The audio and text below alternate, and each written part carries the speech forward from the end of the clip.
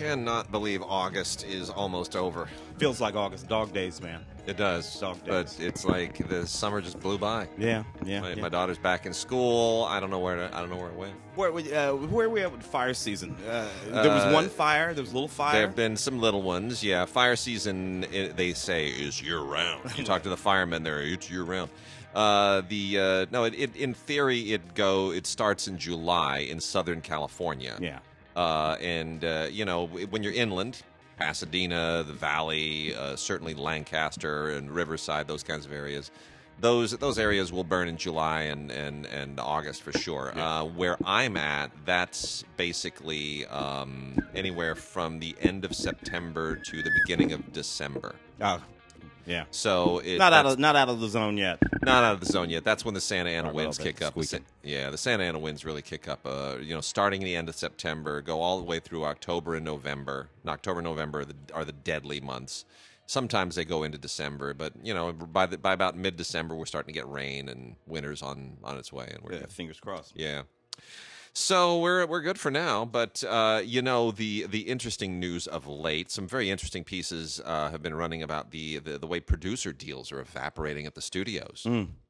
They're all about the franchise. There's nothing left for producers to do to develop material. They don't want them bringing material in. Yeah. The studios have these development divisions who should have been doing the work all along, by the way. These producer deals proliferating as a phenomenon of the 80s. And Sips and Bruckheimer. All that stuff. All those, all that stuff. You used to be an exec with the studio. They lay you off, but they give you a producer deal. Yeah. And then you can bring stuff in, and they pay for an office and an overhead. Well, why'd you even fire me now you're paying more. You get it? You know what I'm saying? It's like you were paying me, say, $300,000-$400,000 and bonuses, and now you're paying me $5 million for overhead and acquisitions. Plus, my company owns a piece of this movie now. Yeah, it just doesn't make sense. Yeah. So anyway, I'm sad to see a lot of them go, because it's where, if you're an independent, that's a writer or a director or producer or somebody else, that's where you go. You go for their money, but now the business is changing. It's changing again. I mean, there was still is to a certain extent. Yeah. The period of the mighty mega agencies, CAAs and William Morris, and them having everyone in house, and basically brokering deals, and studios became nothing but distribution entities. Yep. Pay for P&A Yeah. and put the movie out. But the creative team was over here, had nothing to do with the studio It's at true. all. That's true. So I don't know, it's all changing. And now, frankly, you look under the Netflix umbrella is where everyone seems to want to be. It is. But if Netflix money dries up, then what? Yeah. Well, then there's a contraction again. Yeah. A lot of people are going to be out of work. Yeah. So I'm hoping it doesn't dry up. I'm hoping it changes. I don't think Netflix's money is going to dry up, but I do think that they're going to change their business model, tighten the belt a little bit. Well, they have to. They have to. Yeah, that's a given. They're not Amazon. They're not backstopped. He can over there he can make goofy movies forever. Yeah. Amazon makes enough money, clears enough money in profit every year off of just selling junk on the internet, unrelated to the movie business, to buy and sell every Hollywood studio 10 times over. Yeah. They just do. I mean, they make $100 billion a year in profit. Hollywood studios only make about $10 to $12 billion total between all of them. I remember when it was a big deal. Disney's when done Hollywood $7. That's it all by itself. Yeah. So yeah. There will be contraction. There will be. I'm just surprised that, frankly, that Amazon hasn't gone on a spending spree the way the others have. And the only reason, I guess, is, according to analysts, there's a reason why ANAL is the first part of analyst. So the only reason that they haven't is because they don't want to drag the stock price down. Yeah. Because if the movie division becomes a huge, a boondoggle very quickly, then it could drag the other stock price down. And in order to fund the movies, they need the overall stock price to be high. So it's a balancing act, right? Yeah. Anyway, all right. Well, we are going to get into it. We're going to start off. I got a bunch of anime here, some great new anime, including a bunch of stuff from Funimation that warrants attention. Attack on Titan is a fantastic science fiction mecha series. It is, again, in the tradition of Space Cruiser Yamato, Star Blazers, and all the rest of the fun, space-going Star Wars-ish sagas that always show up in anime. And Attack on Titan is really one of the very best. They know it's one of the best. It's one of the most popular. And they've got Attack on Titan Season 3, Part 1, just Part 1, and it's the craziest box set. It's absolutely beautiful. They've got a 24-page digibook with fantastic, beautiful artwork and comics from the original Japanese release, and it's really, really beautiful. Tons of extras and special features on it. It's really, really beautiful. If you don't know the story, if you're entering at season 3, I'm not going to explain it to you. This is an epic space opera, the likes of which doesn't exist anywhere else in anime or outside of anime. Go and catch up with Attack on Titan season 1. It is really, really great. It is classic Joseph Campbell stuff. It rivals Star Wars. Yeah. It rivals Space Cruiser Yamato, frankly. Yeah. It is really, really good. And season 3, part 1 is absolutely terrific. We also have another installment of Free Dive. That's Free exclamation point. Dive to the Future season 3. That of course is it's guys who swim, and it's a kind of a teen drama centered around a swim team. And the guys are all in college now, and trying to look at their future lives.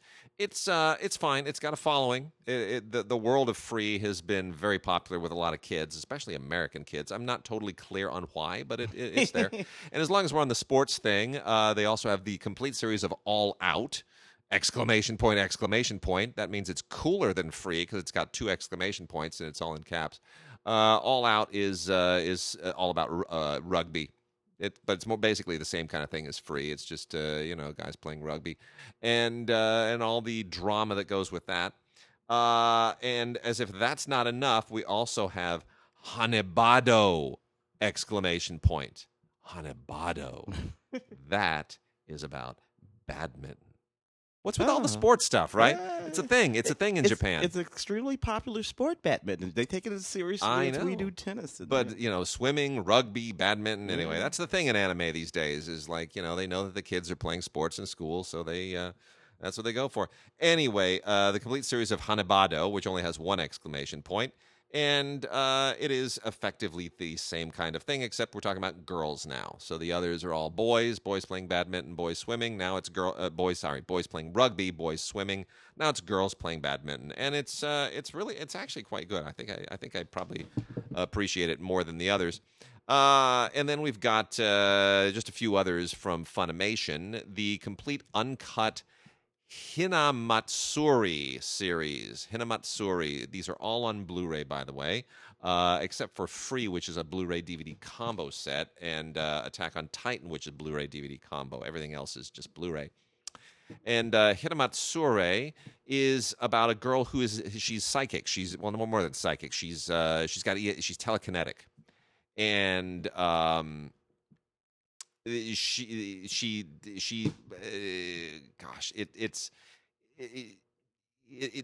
boy, how to even go into this? So she's I don't want to call her a mascot or a pet, but because she's not, she's a human being. But she winds up kind of being a burden to this yakuza. How do I even put this? What's a better analogy here? It's not Lilo and Stitch. It's not E.T. It's what was the Takeshi Kitano movie? Kikajuru? Kikajuru? Was that the one where he's kind of a mobster and he's got that little boy he's towing around? Yeah. It's like that. Yeah. Except in anime, and she's psychic. Yeah. And she can move things with her mind. That's what it is. So yeah, you got a yakuza who's got to basically take care of this freakish little girl. And it's not quite as sentimental as I think it wants to be, but it's all right. It's fine. And I guess it has a bit of a following. Island, the complete series. This takes place on the island of Urashima, where, and I don't even know if that's a real island or not, but there's a guy that washes ashore and says, "I'm from the future." Yeah. And he doesn't say, look out for the Terminator. There's a whole drama that connects to the island and the culture on the island, the people who live on the island, and there are some all really interesting existential questions that float around. It's also very, very beautifully animated, very sensitively drawn. Island, the complete series, really very mature anime. And Rewrited or Rewrite D, or however you pronounce it. Derrida, Who Leaps Through Time, the complete series. Anyway, this is kind of sort of mystical sci-fi fantasy. It's there is kind of a Terminator thing going on here that deals with machine war in the future and somebody with a messianic calling who wakes up in the future and has to fulfill their destiny, the usual deal. But really interesting artwork, great production design, and worth checking out. That's spelled Rerided. Pronounce it however you want. It's the first two letters are capped, and so is the last. And Derrida, Who Leaps Through Time. Just know that it's about Derrida, Who Leaps Through Time.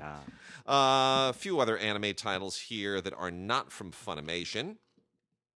We have Sakura Wars, the complete series. This is a little bit of a weird thing. This is from Section 23 in their Sentai library. What is unusual is this is 25 episodes on 2 discs in standard definition, but it's a Blu-ray. So be fairly warned. They make this very clear. It's a Blu-ray. It will play in a Blu-ray player. You will put it in a Blu-ray player. You will get Blu-ray resolution. You will get HD resolution, but it's still standard definition. Standard definition on a high-def disc. It's a very strange thing. I'm not anyway. It doesn't look bad. Most players these days are up converters, and Sakura Wars is it's a little bit dated now, but and that's why it's all right. It all starts in 1918, and it begins with a demon attack on Tokyo, and you go from a kaiju story into a bit of a mecha story with these robots and androids, and it's a good show. It's a little dated, but it still resonates. Also from Sentai. On Blu-ray, Devil's Line, the complete collection. Devil's Line is a really cool reconceptualization of the vampire saga, and these are about vampires that you just can't kill. All the lore has been rewritten, and it's a complete. Now vampires are just roaming Tokyo, and it's a real problem. It always is. It always is, right? Yeah. Devil's Line is actually really very interesting. It's very smart. I could see them doing this as a live action. I could see somebody getting live action. It's that because vampires are always more interesting live action. Another one from Sentai. We got a couple more from Sentai, and then one from the really golden one from G Kids. Last two from Sentai is Sorceress Stabber Orphan, spelled Orphen. That's 2 seasons, 47 episodes of a pretty decent mystical telling that felt very Dark Crystal to me. Dark Crystal drops at the end of the month too, doesn't it? On Amazon or whatever, whoever's doing it. Yeah. I'm looking forward to that. I want to see what they do with that. Hope it's not too CGI. Hope we kept the puppetry. Anyway, this feels very Dark Crystal-ish, only with human characters. But the writing's good. It's got a little bit of comedy in it that's a little bit off-putting, goes a little bit haywire. But otherwise, Sorceress Stabber Orphan is to be recommended. And then the last one from Sentai here is Waiting in the Summer, the complete collection, which also has an English dub version on it. This is, a little bit inside baseball. It's all about a bunch of kids, and they're, hanging out over the holidays and just kind of doing a general teen thing that we get with these kinds of movies, except this is anime. Kids over the summer. It's a little bit melodramatic. It's a little soapy, but it's okay. The best of all of these, however, is yet another wonderful series release from G Kids and Shout Factory. It is the complete series of Ronja, the Robber's Daughter, which is directed by Goro Miyazaki. This has English audio on it as well. I recommend that you not listen to the English audio. The voice acting is very, very good, but the Japanese voices are better, and the animation is beautiful, as you would expect from anything Studio Ghibli. And Goro Miyazaki is certainly keeping the Miyazaki clan in good. It is just really, really wonderful. This is based on a novel by Astrid Lindgren. We talked about Being Astrid a few weeks ago, the creator of Pippi Longstocking. So this is actually anime based on a Lindgren novel about this girl and who is born into a kind of a clan of thieves. And as she grows up, it becomes a little bit of a Brave story, like Pixar's Brave, right? You know, except she's not royal. She's like royal banditry, right?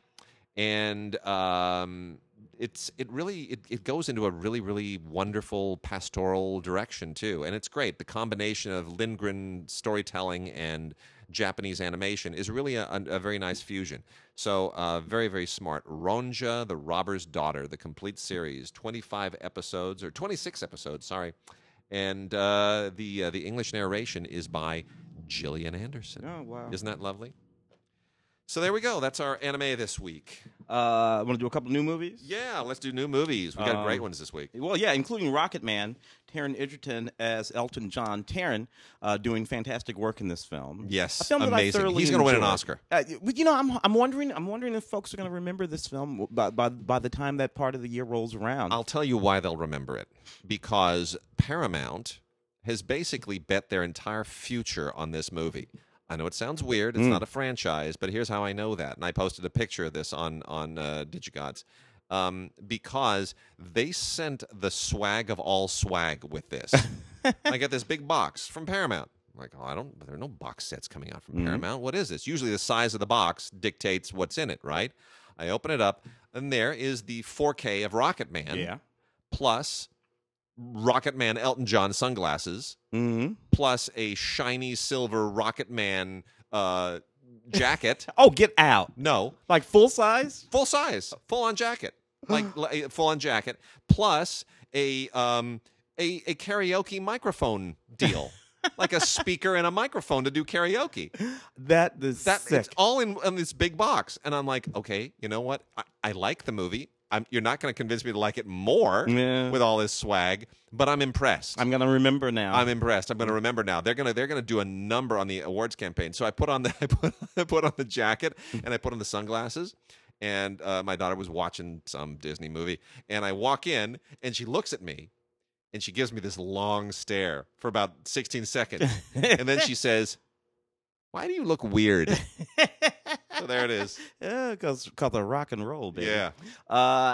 Look, this is a fantastic DVD. All kinds of stuff on it in terms of special features, extended musical sequences, deleted scenes, et cetera, et cetera, et cetera. It's gorgeous. I rather enjoyed this movie. I love this movie. Dexter Fletcher, of course, they brought in Dexter to finish Bohemian after that whole situation. So plainly, they're looking for another one of those. And this was a great performance by Jamie Bell. Was really good in this movie too. Oh, Jamie Bell is fantastic as Bernie. as Bernie. Playing Bernie. Look. Here's the thing about Rocket Man. It is not Bohemian Rhapsody because it really does have staged musical numbers, like Broadway type musical numbers, which are sort of fantasy elements in it. It's a musical. It's a musical. It's a straight up musical. A friend of mine, Michael J. I'm going to put his name right out there. Very successful songwriter. Had a song in Top Gun, and he works with a lot of top artists to this day. He's been around. He's had a great career for 30, 40 years.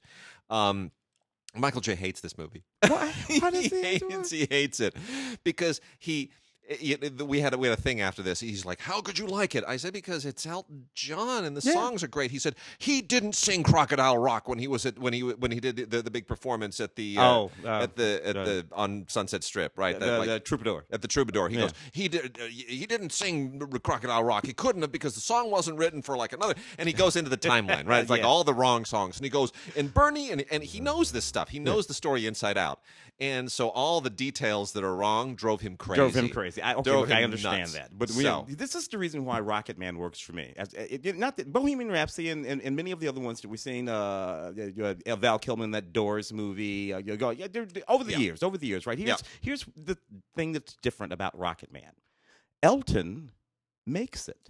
Yeah. He didn't die when he was 27. You watch this movie and you don't have Yeah. a knot in your stomach That's for, it. for an hour and a half, Yeah. waiting for the big horrible when the AIDS Yeah. got him and when the alcohol got him and when Yeah. the shooting up got him. No, nothing gets Elton. He's over there. He's fine. He's fine. So you watch this He's movie happy. knowing that everything turns out great. He has He's happy. contributed. And He's he, rich. He puts He's the lie successful. to all of that rock and roll crap. I mean, He's all got of a the Pearl family. Jam guy.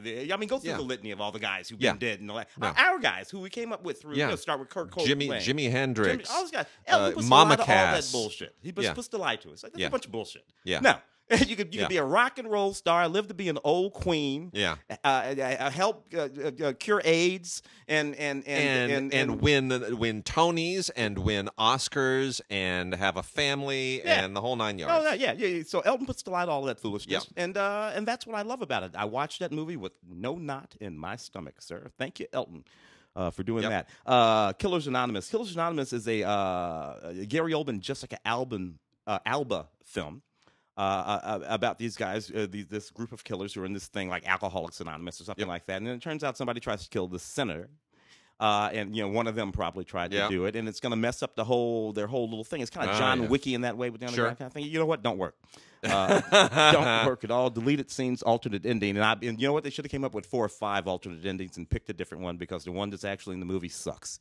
The Last Black Man in San Francisco, Joe Talbot film. Really good. This is just such a beautiful, beautiful movie, a poetic film. That really, for young man's directorial debut. Been making shorts, Yeah. for a whole bunch of him and this group for Yeah. a long time. Basically, it's about the gentrification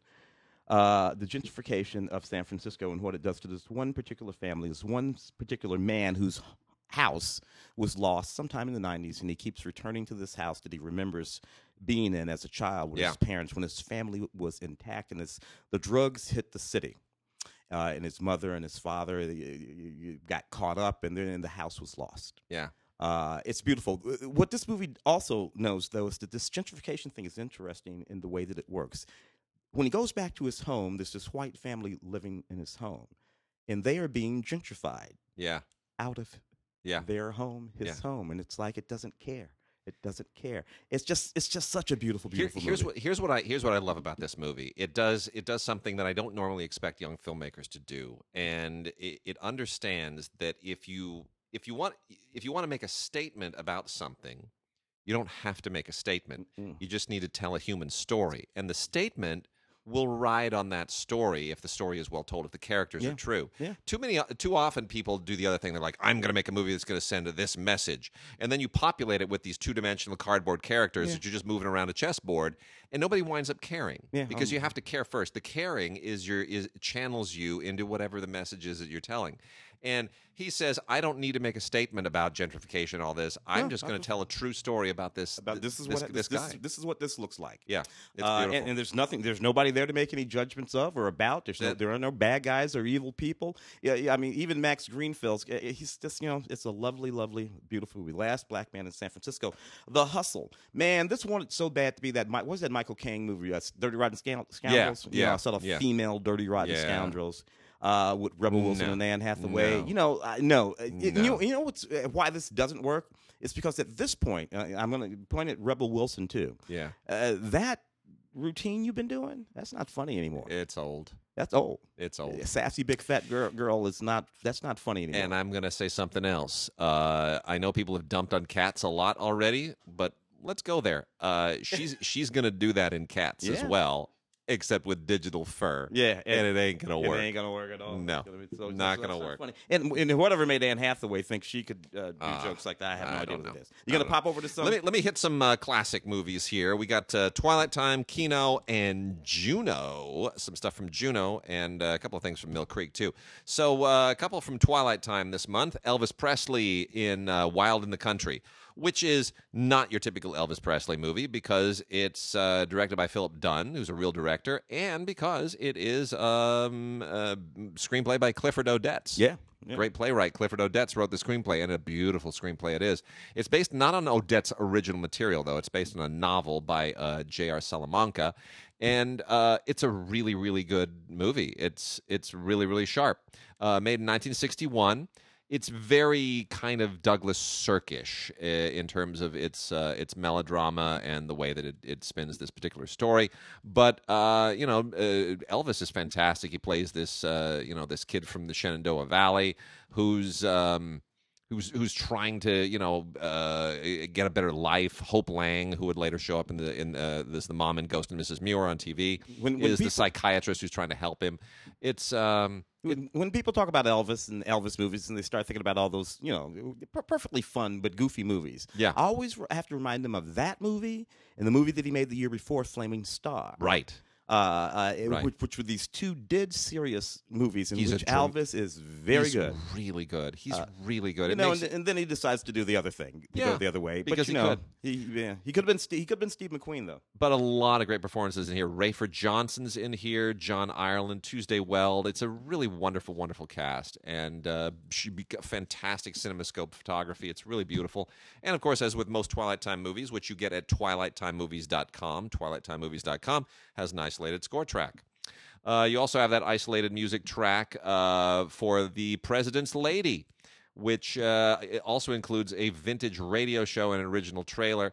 This is a Henry Levin directed film from 1953, which has one of the most unusual Charlton Heston performances I have ever seen. I had forgotten how unusual it was. Apparently this is also a historically factual thing. So this is all about President Andrew Jackson. Mm-hmm. This is allegedly an episode from the life of the President Andrew Jackson. Yeah. And his relationship with a woman known by the name of Rachel Donaldson, mm-hmm. who was married at mm-hmm. the time. And apparently it was a thing. Oh, yeah. And, if you don't know this story, you might want to watch the movie. I'm surprised this hasn't been remade. But it's tough to remake it because Andrew Jackson was just terrible.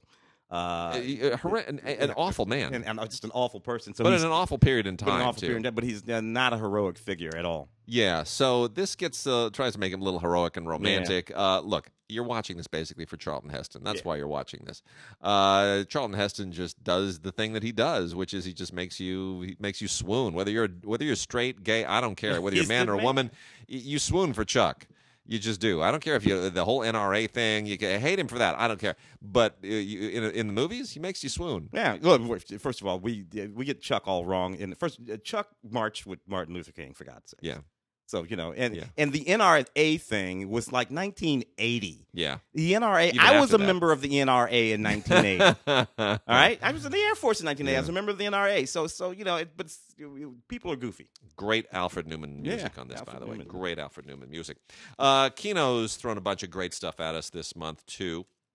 The first off is Day of the Outlaw, which is just really wonderful, fantastic trash. This is an Andre de Toth directed movie from 1959.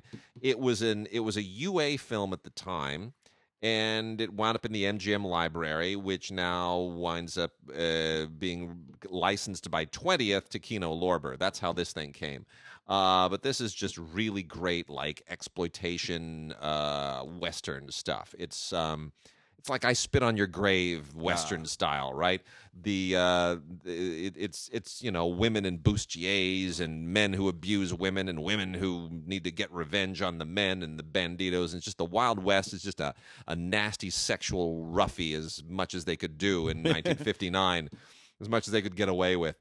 So anyway, it's a wonderful cast here. Robert Ryan, Burl Ives, Tina Louise shows up in here as well. It's a really fun, just trashy Western. Elisha Cook Jr. And I'm sure Tarantino loves this. Oh, so audio commentary by Jeremy Arnold is also a lot of fun.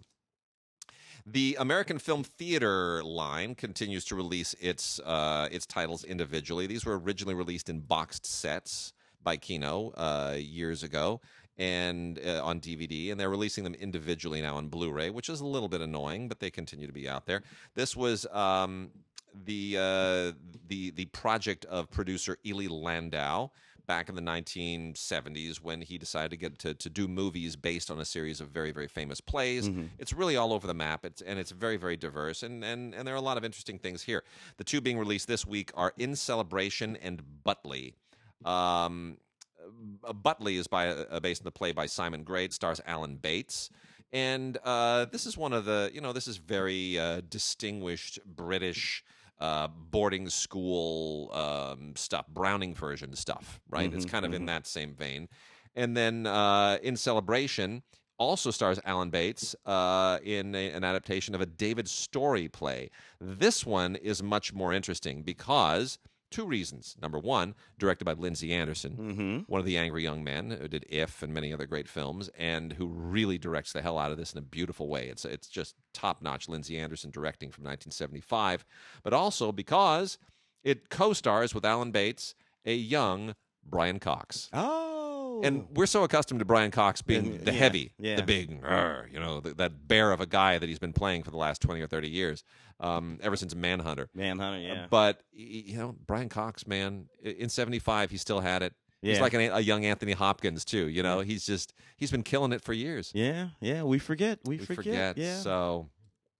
anyway, it's really, really, I'll tell you, In Celebration is terrific. But both of them, you can't go wrong. It's just good Alan Bates acting. Simon Gray's Butley and In Celebration. Oh, and Butley, should point out, directed by Harold Pinter, who, great writer, not a great director. Not a great director. Yeah. I mean, it's workmanlike. One more here, and then I'll turn it back over to you. Buster Keaton Collection Volume 3 from Cohen.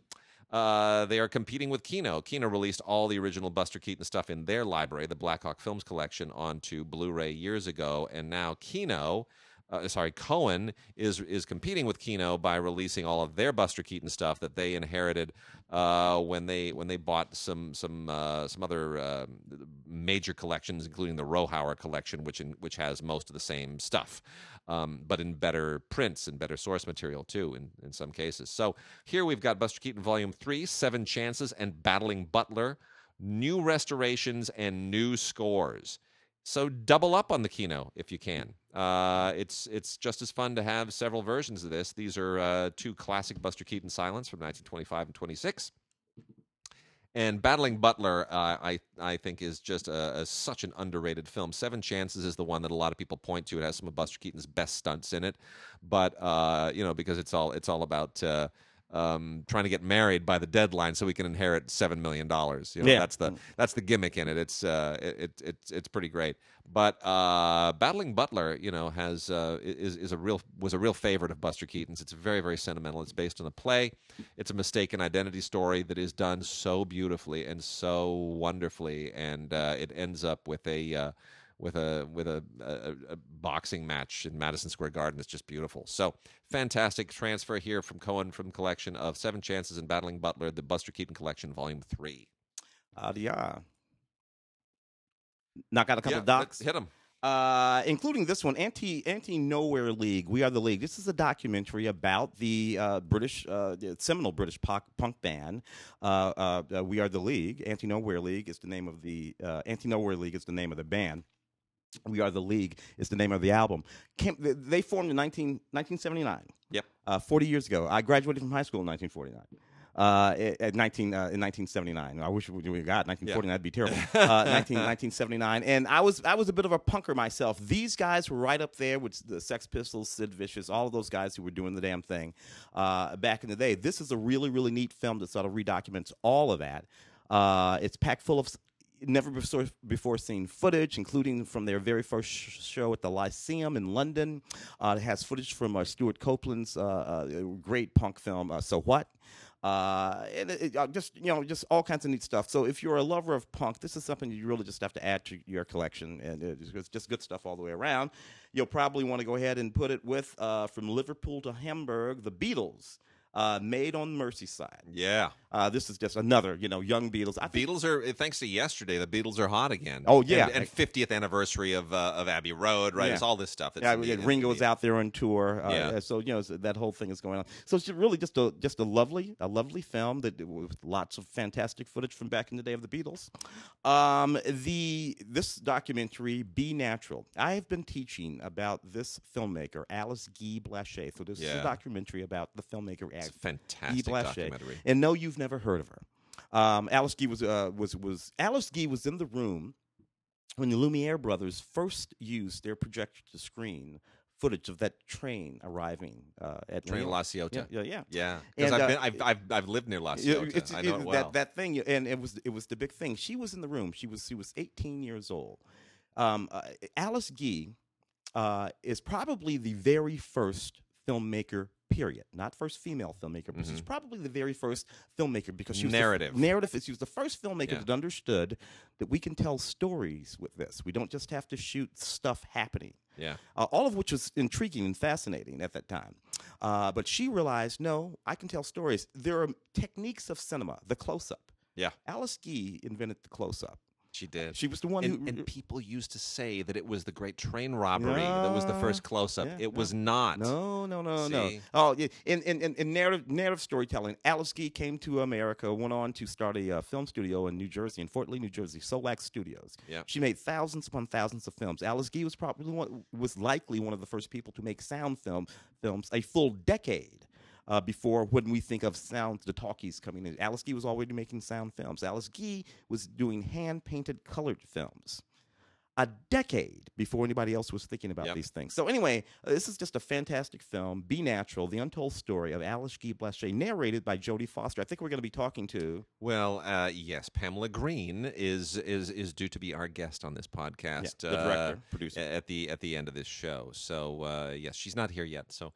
I just want to make sure she's able to find her way to the studio. But yes, that is due to be our big surprise at the end of the show. And we have a lovely documentary. I am Patrick Swayze. I always adored Patrick Swayze. I did too. It makes me so sad because he would be still with us and he would be doing really interesting work as an actor. As an actor, probably on some really great series. Aging into some really interesting parts, and it's just so sad. But his career, he left several extraordinary performances. Yeah. Not Oscar kind of caliber performances, but the sort of performances that ingrain themselves into your psyche. Yeah. That's the kind of actor Patrick Swayze was, a kind and gentle soul, and this is a wonderful film that honors him. From PBS, Nova, The Planets is just a fantastic documentary that explores all of the planets in our solar system one by one. It's a really, really good film, particularly on the 50th anniversary of the Apollo moon missions and our sort of launching they just keep out into space. So much space stuff. Yeah. So much great Can't space go wrong stuff. with any of that. Fantastic. And I got another interesting space thing momentarily, but the Juno Selects line of classic movies comes out on DVD through MVD, Music Video Distributors, MVD Visual, and they've got 3 this week that are just, I mean, they're really cool independent films from bygone eras, usually the 1950s. And you would otherwise probably never have known these movies existed, never have cared, but Juno finds them like a gem and puts them out, and it is just absolutely wonderful that they do. I had never seen any of these. So it's such a great discovery. Conflict of Wings is the first one from 1954. And this is just such an unusual melodrama that is about a village where the government wants to convert a bird sanctuary nearby into a firing range. And so now you get this kind of save the tiger type battle between the people in the town and the government. And it's based on a novel, which I had never heard of either. And it's just really good, solid melodrama. It's really good, directed by a guy named John Eldridge, I'm unfamiliar with. And it's just a really, really good, solid film, originally made by Beaconsfield Film Studios. It's just terrific. Another one, The Holy Terrors in Child's Play. This is they call this the first atomic-powered comedy. This was also made by many of the same people, but this was directed by a woman in 1954, which is relatively unheard of. to be honest. Just a fantastic, and a British film in 1954, directed by a woman named Margaret Thompson, which I thought was, wow, there we go, absolutely outstanding. And she apparently had a much longer. I mean, we're talking about Alice Guy Blaché, and apparently Margaret Thompson had something of a moment in the 1950s. So that's really interesting, coming on the heels of Alice there. Absolutely. So this has a lot of people who'd go on to do much bigger things in other things. You're going to see people that you recognize from British television and in subsequent years. And what's the real thing here? This is basically about a bunch of kids. The story's very, very simple and very cute. It's kind of Bugsy Malone-ish. It's about a bunch of kids who come into possession of an atomic chemistry set, and they are able to do things you would never imagine kids should be able to do with an atomic set, but they do kid things with it. It's actually really, really, really sweet, very cleverly written. It's beautiful. And here's the thing: there's an actor in here by the name of Peter Sallis, much younger man at the time in the 1950s, but he only recently passed away. And while he was alive, in the last years of his life, he was the voice of Wallace in Wallace and Gromit. Oh, isn't that sweet? Fantastic. And then the last one is Double Cross. All is one word, Double Cross. This was made in 1951, and it is a rather remarkable noir, to be honest. It all takes place in Cornwall, and it's got some tremendous performances in it. And it does things that American noirs just are not. I mean, wouldn't even be doing in the 1950s. You migrated to a different kind of noir, which is sort of a paranoid post-nuclear Cold War noir, which isn't the same as the stuff they were doing in the 30s and 40s. So this is a very interesting noir for the 50s, really, really taking a lot of chances, directed by Anthony Squire, also Beaconsfield Film Studios. And very, very interesting. Great performance by Donald Houston. Who you may have seen him in The Longest Day. No relationship to any of the Houstons in the U.S. He spells it Houston, which means he probably pronounces it Houston, like the British often would. But there's a great thing here with secret documents and smuggling, and it's a lot of fun. It feels almost like an early Hitchcock film too. And then real quickly, we got a couple of compilation things here from Mill Creek. Shark Bait, 6 killer shark films, plus a 7th bite to sink your teeth into. These are all really very silly movies, especially Zombie Shark from 2014. Didn't even know that was made. Swamp Shark, Santa Jaws, Ozark Sharks, Mississippi River Sharks, Ghost Shark. This is insane. The legacy that Jaws has wrought, and every single one of these has been made within the last 5 years, except for one. Every single one of them. It's ridiculous. But if you can't get enough bad shark movies, you're going to love it. And then to go with that, It Hits the Fan, 4 apocalyptic disaster movies.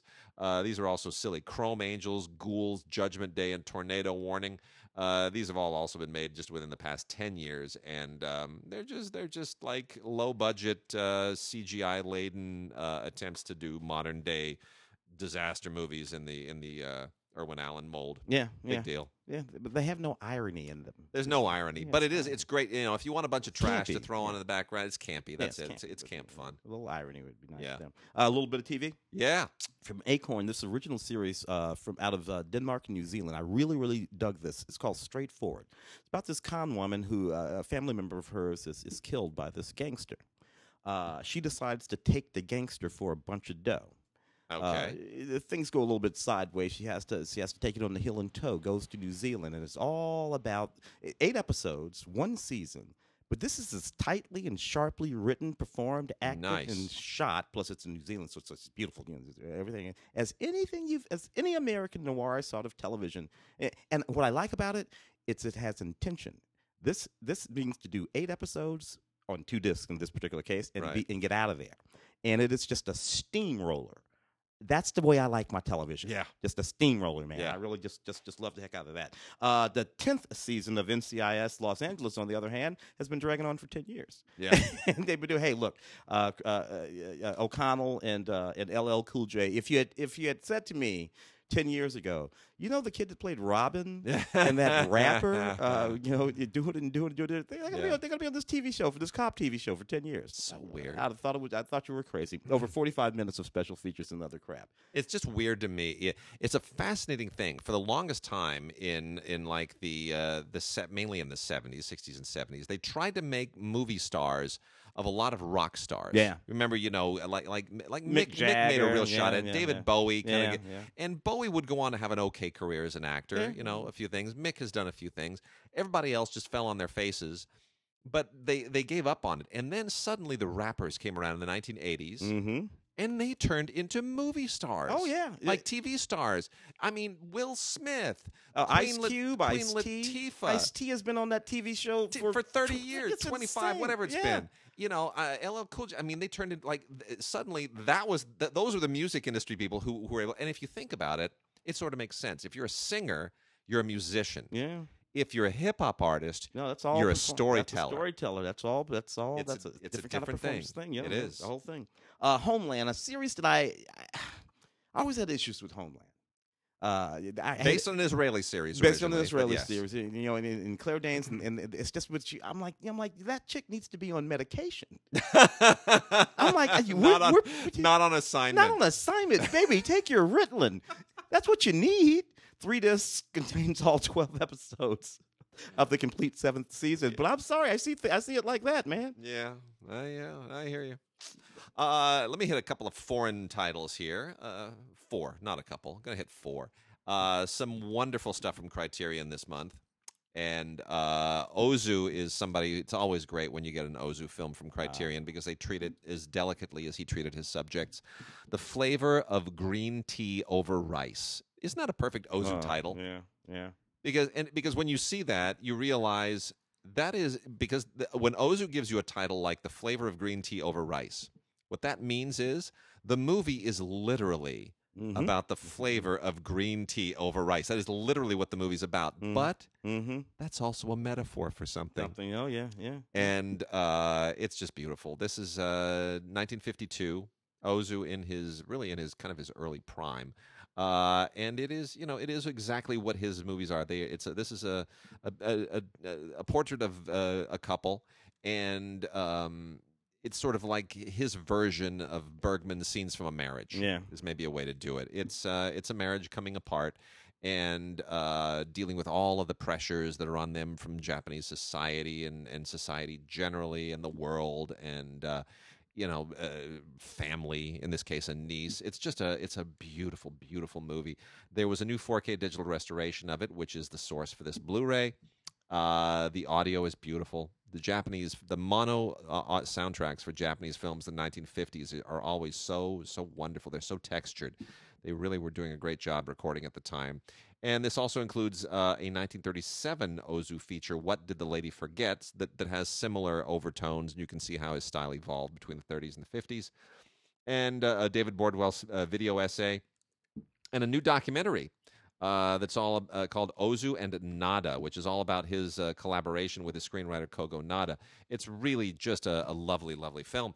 And then the big mama this week from Criterion is a box set with all kinds of beautiful custom packaging. They really went to town on this.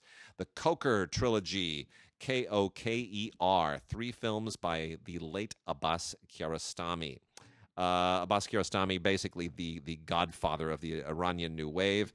Just an absolutely brilliant, brilliant filmmaker. And these are 3 films that I would be willing to wager most people have never seen.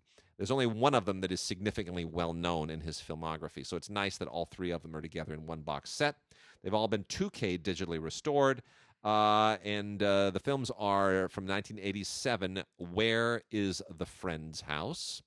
From 1992, And Life Goes On. And then 1994 is the film that's been out previously, and which a lot of people know probably a little bit more, is Through the Olive Trees. They are all 1:66 aspect ratio, so not just slightly widescreen, but composed in just the most magnificent way. And these are basically like sort of parables about life and human nature. There's not a sort of narrative through line that makes this a trilogy. It's a thematic through line, and it's poetic, as you would expect from Kiarostami, and very deliberate. And none of the films are terribly long. Through the Olive Trees is the longest one. It's only 100 and some minutes. The others they just breeze by. It's beautiful. And there's a wonderful, wonderful commentary on And Life Goes On with the co-authors of the book on Abbas Kiarostami, Jonathan Rosenbaum and Mernaz Said Vafa, which is as perfect an elucidation of his work and why it matters as you'll ever see. There's also a documentary by Kiarostami called Homework from 1989, which makes it basically 4 Kiarostami films on one box set. And then there's also the 1994 documentary Abbas Kiarostami, Truths and Dreams. Otherwise, there are interviews and conversations on here, and it's just it's superb and wonderful, and a fitting tribute to one of the great filmmakers of the 20th century, who is sadly no longer with us. Oh yeah, you know what? I'll hit this out too, real quickly. Bertrand Blier's "Get Out Your Handkerchiefs" with Gerard Depardieu and Patrick Dewar. This is on Blu-ray from Cohen. It is a 40th anniversary restoration, and worth pointing out, this film won the Academy Award for Bertrand Blier in 1978. It is very, very funny. It is very clever. It's a tiny bit dated just in terms of its style. It's sort of the open marriage thing that is at the center of this. It feels a little bit of its moment. But that said, you're still dealing with Patrick Dewar and the great Gerard Depardieu before he put on 950 pounds that he can't seem to get off, doesn't want to get off. But really, it's a great movie. It has a wonderful score by Georges Delerue. It's a beautiful transfer, and it has a new introduction by Richard Pena. So there you go. You can't lose. I'll knock off a few of these, if you will. The Vanishing Shadow. This was a set of serials, 12-part serials. It was really, really sort of sharp and innovative and actually groundbreaking in a certain sort of way. Basically, the story follows a son who's avenging his father's death. And over the course of these 12 serials, he devises several very interesting ways to take care of those who took out his dad, including the use of robots and what is believed to be the very first appearance of something called a ray gun, a laser gun, a phaser, as they would later call it on Star Trek, on film, on cinema. So it's very, very innovative, both in the way he was devising to take these folks out and the tools that he used to do it. Includes a couple of extras, including the theatrical trailer for the film and some liner notes and other stuff. Serials were a lot of fun back in the day. You go to a movie, they show a little serial with a cliffhanger on it before the feature film would start. And that's what these were, remastered in 2K from the original 35mm fine grain print. So this actually looks fantastic. The Vanishing Shadow, a vicious little revenge story. Double Danger. This was a sort of William Palladino, a Thin Man sort of style story with a sort of bon vivant crime writer and his female debutante partner roaming around, living their luxurious lives. They each have their servants and all this kind of stuff. Except the twist here is that they're both actually jewel thieves. And unbeknownst to all of their uptown friends. It's really a fun sort of idea and movie from the Warner Archive collection. Preston Foster and Whitney Bourne in Double Danger, starring Donald Meek and directed by Lou Landers. That's the most important part of that. Damn Yankees, Stanley Dolan at work. This is just a fun film. George Abbott and Stanley Dolan adapting the musical play of Damn Yankees. Great. Gwen Verdon. I'm thinking of Gwen now because Gwen, of course, is the subject Fosse Verdon, which we talked about last week with Michelle Wilson, with Gwen Verdon in this thing. And I think about Gwen. The more I think about Gwen Verdon, the more you realize that she, it was Gwen. And to Fosse's credit, when you watch the thinly veiled depiction of their marriage or their disintegrated marriage in all that jazz, you do get a sense that he's not afraid to admit that. Yeah. He realizes he's a mess, and she's the one that had it going on. So they held it together for years. Yeah. Anyway, Damn Yankees. I got some other foreign stuff here. I'll go through real quickly. A couple of culty titles from Altered Innocence, which is released, distributed by CAV. Culty foreign titles, but distinguished culty foreign titles. The Earl Prince is a Polish genre film that is fairly creepy and fairly arty all at the same time. It's we're not accustomed to Polish films necessarily being mystical horror, supernatural films or whatnot, but this is what that is, and it is. It's interesting. The Earl Prince. It's based on a apparently a fairly well known story, but boy, it's creepy. Um, the creepier one is Knife Plus Heart, which is a French film by Yann Gonzalez that was in competition at Cannes. Believe it or not, it stars Vanessa Paradis, who was a teen sensation once upon a time as a singer, and would go on to marry Johnny Depp, and then divorce him at exactly the right time before he lost his mind. This is such a bizarre story. I actually almost had nightmares trying to figure out how to detail the story, and then I realized that the Hollywood Reporter quote that they use as a pull quote on the box is really the perfect quote. So I'm going to read it to you. If Dario Argento, Brian De Palma, and Kenneth Anger conceived a three-way love child while watching Cruising and listening to a Giorgio Moroder mixtape, the result would be something like French director Yann Gonzalez's Knife Plus Heart. There it is. That's it. It takes place in the 70s. That's the Giorgio Moroder angle to it. But this is just it's like a giallo film that has a little bit of French artiness, and that's where the Kenneth Anger, but yet it's got, it's gory, but it's suspenseful. It's completely nuts. But Vanessa Paradis is great in it. She's absolutely terrific. Also got a trio here from Indie Picks. And these are all really, really low budget foreign films, but they're worth checking out. And I'll make mention of them really, really quickly. You can also see Indie Picks Unlimited stuff on Amazon's Prime Video channels. But the first one is called Damned Summer, which is a Portuguese film by director Pedro Caballera. I hope I'm not mutilating it. This is kind of one of those. It's basically a wasted youth movie set in Lisbon, in sort of the poor part of the city, made for next to no money. Caballero was 21 years old when they made this film, and he's just sort of shining a light on a very, very troubled part of the culture in Lisbon. We don't see often too many Portuguese movies outside of Manuel de Oliveira. So that's a new generation of Portuguese filmmaker. The next one is a low budget French film from 2012 by Alvin Case, called The Whirlpool, which made its way around a lot of indie film festivals, including Rotterdam and the Boston Independent Film Festival.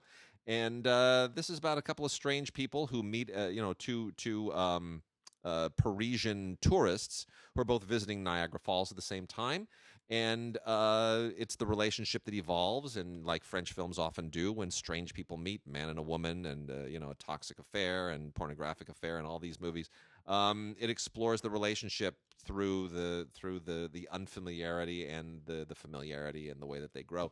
It's actually allegedly inspired by a Bruno Dumont film that I can't stand, 29 Palms, and they apparently pays a bit of homage to Breathless too. I don't really see it. I think this is a much better film than 29 Palms. Very different film from Breathless, but nonetheless, there it is. And then the last one is by Rathish Ravindran. This is a Malayalam film from India. The language is Malayalam. Sorry, Malayalam language. But this is from India, made just last year in 2018, and it's called Pixelia, which is about a guy who has a great job in a big Indian city, and but decides he wants to be an artist. So he quits his job, becomes an Uber driver, and starts writing a graphic novel. And that is when, right in the middle of all this, a transgender woman gets into his Uber one day, and that takes everything on a complete and total unexpected left turn. It is an unusual film for an Indian film, but I've like mostly you hear about Bengali, Tamil, Hindi. There are certain languages that dominate the Indian film Mm-hmm. industry. Mm-hmm. Malayalam is not one of them. No. And so this is a very, very different Indian film, very different texture, very different culture, very low budget. Not Bollywood. Not at all Bollywood. It is the flip side to Bollywood. So if you want to see another side to Indian film, this is one to definitely check out. It was, it was. I don't want to call it a queer film because it is even technically an LGBT film, technically. But there's more going on culturally. It is an Indian film. It is very much as much about India as anything else. Yeah.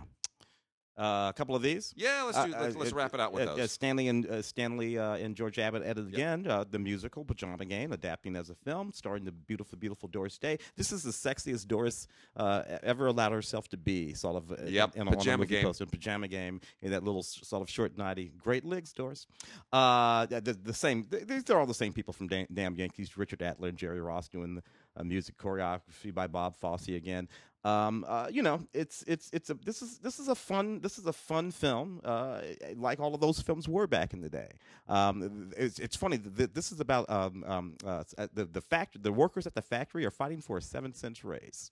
Nice. That's what they're fighting for. Yep. A raise. Roadhouse Murder. It's sort of a wacky David O. Selznick production about this couple that finds a double murder at this inn out in the middle of nowhere, and the guy who's a reporter decides to incriminate himself for the crime, hiding evidence that will exonerate him later, hoping that he'll be able to write a story that will launch his career as a reporter. It works out badly. And now we have a very, very special portion of the podcast, a rare live in-studio interview of the filmmaker who made a film we talked about earlier. We're talking about director Pamela Green, who made Be Natural, The Untold Story of Alice Guy Blaché. Pamela, thank you so much for being here. Thank you for having me. And thank you for your film. I want to start off by reading something to you. Robert Harris, the archivist who restored Lawrence of Arabia and Spartacus and many other fine films, is a friend and a friend of this podcast. And I was trading some emails with him earlier in the week on a completely different subject, and he had no idea that you were going to be here. And he said, he just volunteered in his email. He said, just watch the Alice Guy Blaché doc. Amazing. And I answered him, and I said, that's good to know. We're going to be interviewing the filmmaker for our podcast. And he said, please tell her for me that is one of the finest docs I've seen on film history. Wow. So I wanted you to hear that. I'm blushing. Yes. He said you would. He said you would. Yeah. He said I would blush? He said he was going to make you blush when he told you that. That was the goal. But Can I get his email to thank him? I would be happy to. He would love to hear from you. I absolutely will. And I have to agree. And we have seen tons of docs on film history. You know, I went to film school and was told that Edwin S. Porter in the Great Train Robbery invented the close-up. You put an end to that in your film, and you learn, and we all learn, and it clearly we're not alone, that Alice Guy basically pioneered a lot of things that a lot of men have been taking credit for decades. Talk a little bit about that. I did not go to film school. Okay. This movie is my film school. And the reason why I decided to take this on was because I feel sometimes subjects pick you. It's a weird thing, but I feel in a way that she looked at me and said, I'm in the wrong box. I'm being misrepresented. Can you help me? And I felt robbed that I didn't know about her. And I felt that she was robbed in a way. So it became an obsession to correct the record. There's so many aspects of her that needed corrections as a whole. So I needed to take on early cinema that I knew nothing about to learn who, what, where. I didn't even know who Edwin S. Porter was, honestly. So I had to do a lot of sleuthing and a lot of detectiving to really not only correct it, but also show the context with early cinema itself for her. Quite an adventure then. I mean, that's Alice Guy didn't go to film school either, so I think that's an appropriate thing. I mean, it does tend to sometimes teach you things that you have to unlearn. But she wanted to start at film school, Yeah. which people don't know, but it's in her memoir. So she was on the right track. She, Alice Guy was a very, very young woman, born to a Chilean father and a French mother. Talk a little bit about where she came from and how young she was when she sat in that room with the Lumieres and first watched that projection. So I wasn't there, but I'm just going by what she was saying and her memoirs. She's such an amazing writer. You know, we talk about her directing, but her writing and her description of things is just incredible. I think that's definitely where she came from, and for everyone is part of her story. She is born and lives with her grandmother for 3 years, so she learns certain things from her grandmother. Then she goes back to Chile. She has to learn Spanish. Her mom is not really at home. That's kind of unusual for that time. She's tending to the business with the dad. So she learns that you have to work to survive. She learns the languages, and she learns her love for stories. So then coming back to France later, her father passes away. She's left alone. All her siblings move out. She's left alone with her mother, and she has to support both of them. So she comes across this job taking on stenography, and coincidentally, this place, it's kind of like if you would call it a Sammy's Camera photography place today. Leon Gaumont, her boss, is not her boss yet. They're kind of together, side by side at this same place, and he eventually buys it. And Gustave Eiffel becomes like one of the board members. I mean, it's hard when I say this stuff. It sounds fiction. It's an amazing nexus of history. I mean, she's in the middle of everything. Gaumont, Eiffel. And that was the thing that the documentary really was a revelation to me because, I've studied silent film history a long time. My father acted in 2 silent films. I know you're going to do the math and you're going to think that's really weird and you're going to try to figure it out. Don't work on it. And it's an era that really fascinates me. And the one thing that has always been like the missing link is connecting the connective tissue that brings the Lumieres to Edison, that brings Europe to the U.S. It's like you always learn that these 2 parallel things that sort of evolved at the same time. Alice is the connective tissue. She's the one that connects the 2 of them. It's what we've been missing all along. And that's an amazing thing to discover, not just that she is significant in her own right, but she ties Europe to Hollywood or to what will eventually become Hollywood. If you can talk to that a little bit. Sure. So tying them together, I'll go back to the French part first. People assume there's this one screening and that's it, but there's so many different people that were experimenting at the same time. So she was in the middle of that pocket of, I call it the first class of Silicon Valley of 1895 in a way, because it is kind of like a Silicon Valley. They're all doing this stuff. They're all talking to each other. Who's going to come up with it first? She gets invited to the screening because she happens to be the secretary, and she wants to do whatever she can and be bubbly and excited because she wants to survive. The company is kind of new. So that's where she discovers the Lumiere screening, people exiting the factory, and she infuses something that is very special. Why not use film to tell stories? And that's something that we still go by today, but it went on so long, and we're not giving this woman credit. She says it's the Lumieres, but we just discussed that we believe that her gift of storytelling and the grammar of what we use today. Then she becomes the head of production. She's doing all this stuff. She hires people, including Ben Curre, who ended up becoming the art director for The Wizard of Oz. She ends up coming to the U.S. with her husband. A lot of people say that might have been a mistake, but if she didn't come to the U.S., she wouldn't have started her own studio, which is kind of like the beginning of the studio system, and is making crazy amount of films about racism, immigration, Planned Parenthood, anti-Semitism, women in leading roles in these films.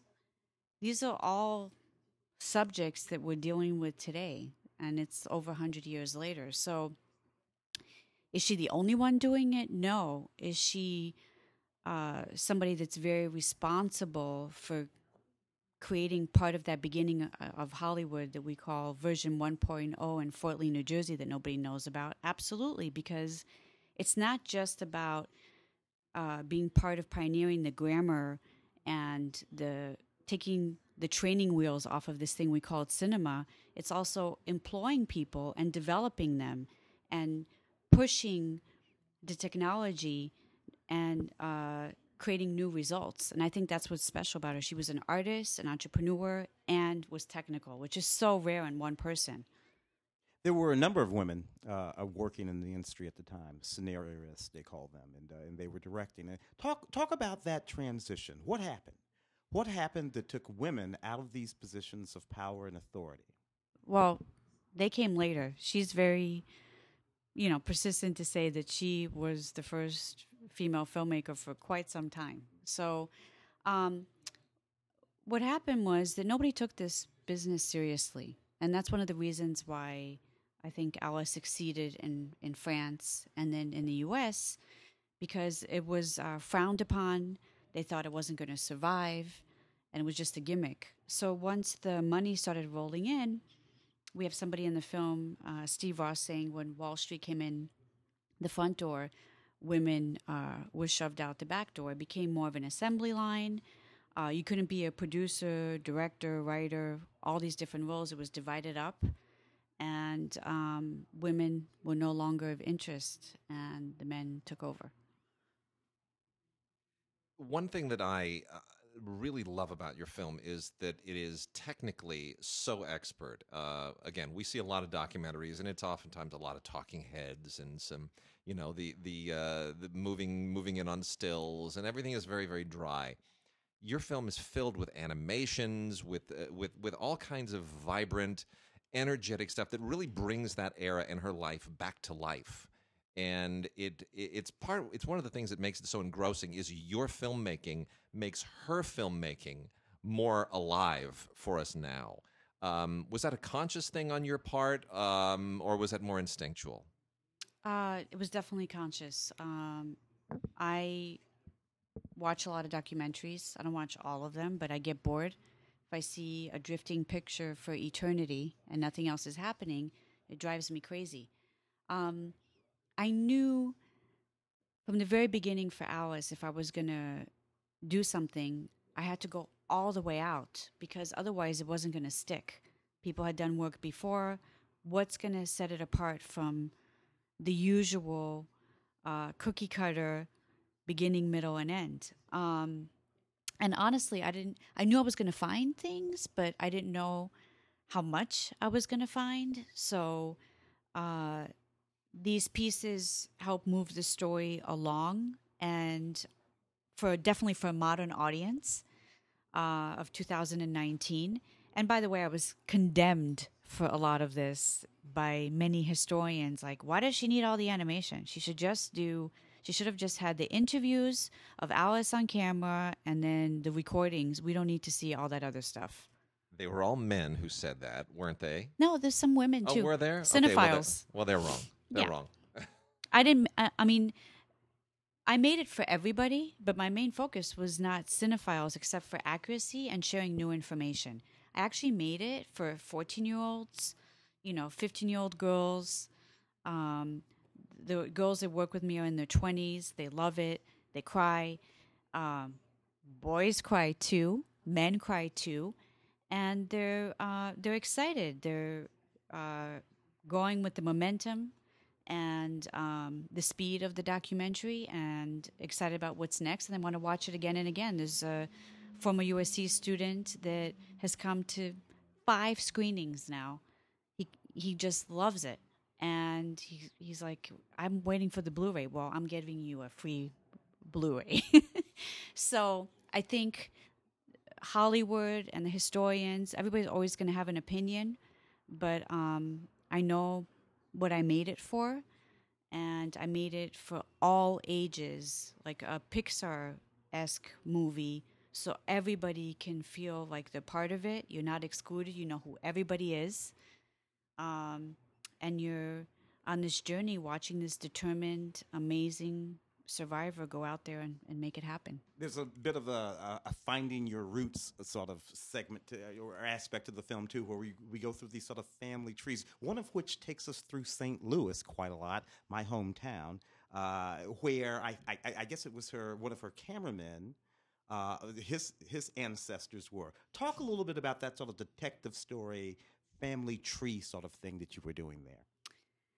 Well, one of the things was for me, I was more interested in finding other people talking about Alice. Because to me, if somebody else talks about someone, it's always stronger than the person, like, I did this, I did that. Well, no, it's better if somebody else talks about it. So um, when I started, I wanted to find film, descendants, people that might have worked with her, people that might have talked about her, and of course, Hitchcock mentions her, and then through some of that other research, Sergei Eisenstein saw her film but didn't know it was her, which is wonderful.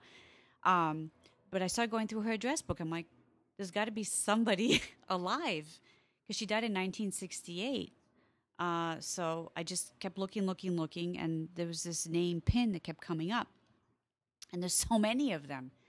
But it was really Pin, but I just thought of it as Pin and Pins, like so many. And I called this woman, and she said, wow, that really sounds familiar. And then she hooked me up with all these other people on the phone, and I documented it, as you see in the film. And it ended up being that they were all related to this cameraman who happened to be her nephew. And they all kind of look like Alice's siblings. And there was something earlier in the film that I cut out. Ben Curray, who was a production designer, art director, was given an honorary award last year, who did The Wizard of Oz and Phantom of the Opera. He was left in charge when she left France to watch over this nephew. And I was like, I wonder who the hell that nephew is. And the whole time when I'm talking to this Pin family, they're related to that nephew. So making that whole connection was just, it's unbelievable. It's like a gift in documentary filmmaking. Yeah. So, and I love them. I'm actually going to St. Louis. We got another booking to a theater there, and they're so excited. They've never seen the film, and they're all making sure it sells out, and they're going to be talking on the stage for the first time. It's a wonderful thing. They're like partially my family now. I hope it's at the High Point. It's a beautiful, grand old theater. That film would be perfect for it. When will you be there? August 30th. It's at the Chase Park. Oh, the Chase Park Plaza. Yes. That's fantastic. Yeah. Yes. Yeah. And not for my mom. I'll make sure she comes. Perfect. So one of the things that I'm always focused on, my wife's a producer, so I've seen her go through the sexism ringer in the business, which can too often pit women against each other because they sense that it has to be more competitive.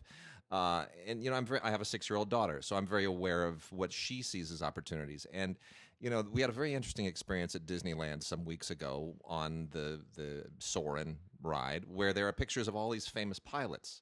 And they're mostly men, and there's, you know, one or two women there, Amelia Earhart and maybe one or two others. And my daughter says to me, she says, can women be pilots too? And you know, I almost wanted to cry. And I wonder how many women, if they had known this story before, would have thought it's not entirely a male industry. How many women were discouraged from film careers because Alice's life was not publicized, her accomplishments were not publicized? I mean, we don't know, but Thousands. Have you gotten a sense of that? I just I try to offer Skype or phone calls for Q&As in different theaters, and there was a theater yesterday in Akron, Ohio. And this woman said, I wish I knew about her earlier because it would have changed the trajectory of my film career. I would have been stronger, I would have been tougher, etc. And I'm in film, but not in the same way. When I did the Kickstarter, a woman, I mean, I get emails all the time. it actually affected me because my day job at the time was predominantly male designers and animators. There weren't that many women, and I was like, "Where are these women?"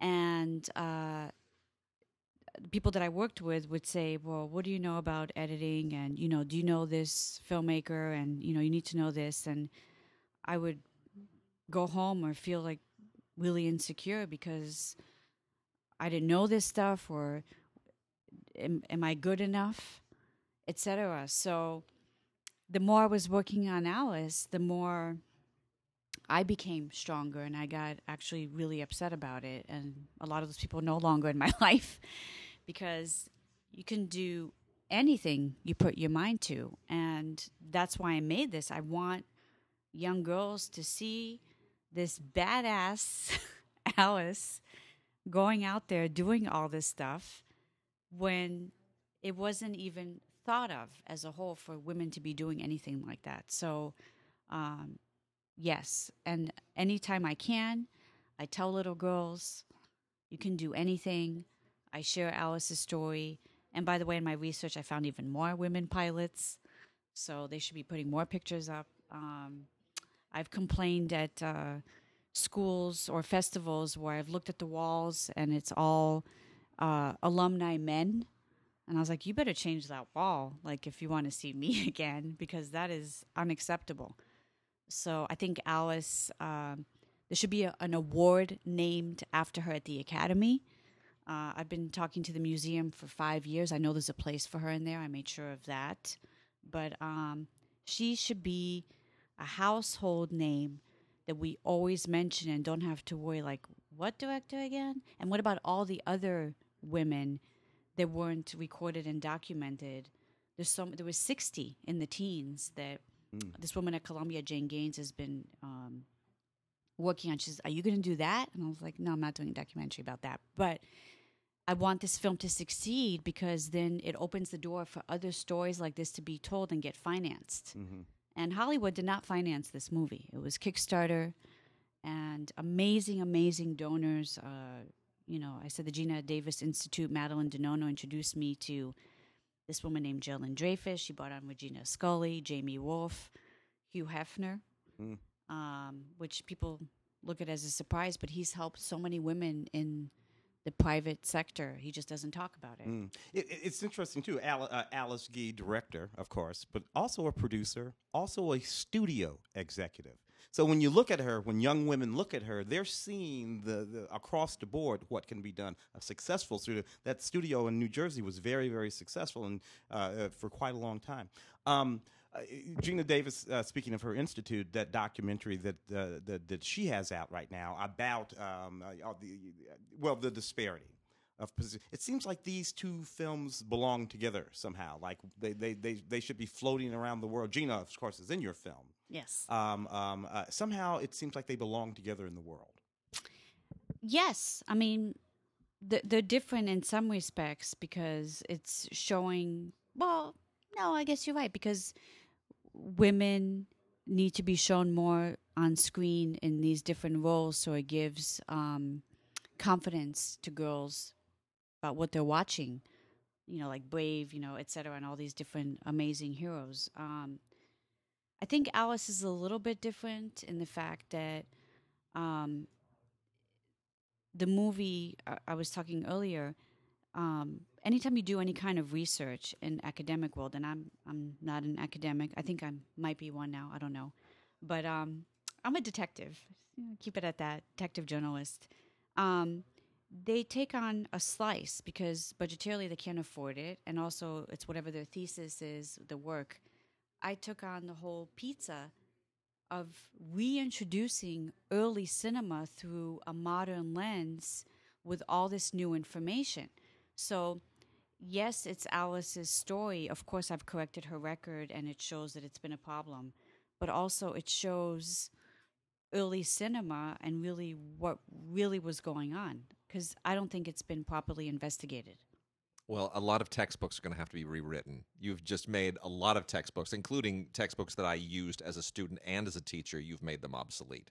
There are all kinds of assertions there. You've got to take some satisfaction in knowing that you're sending them all back to the drawing board.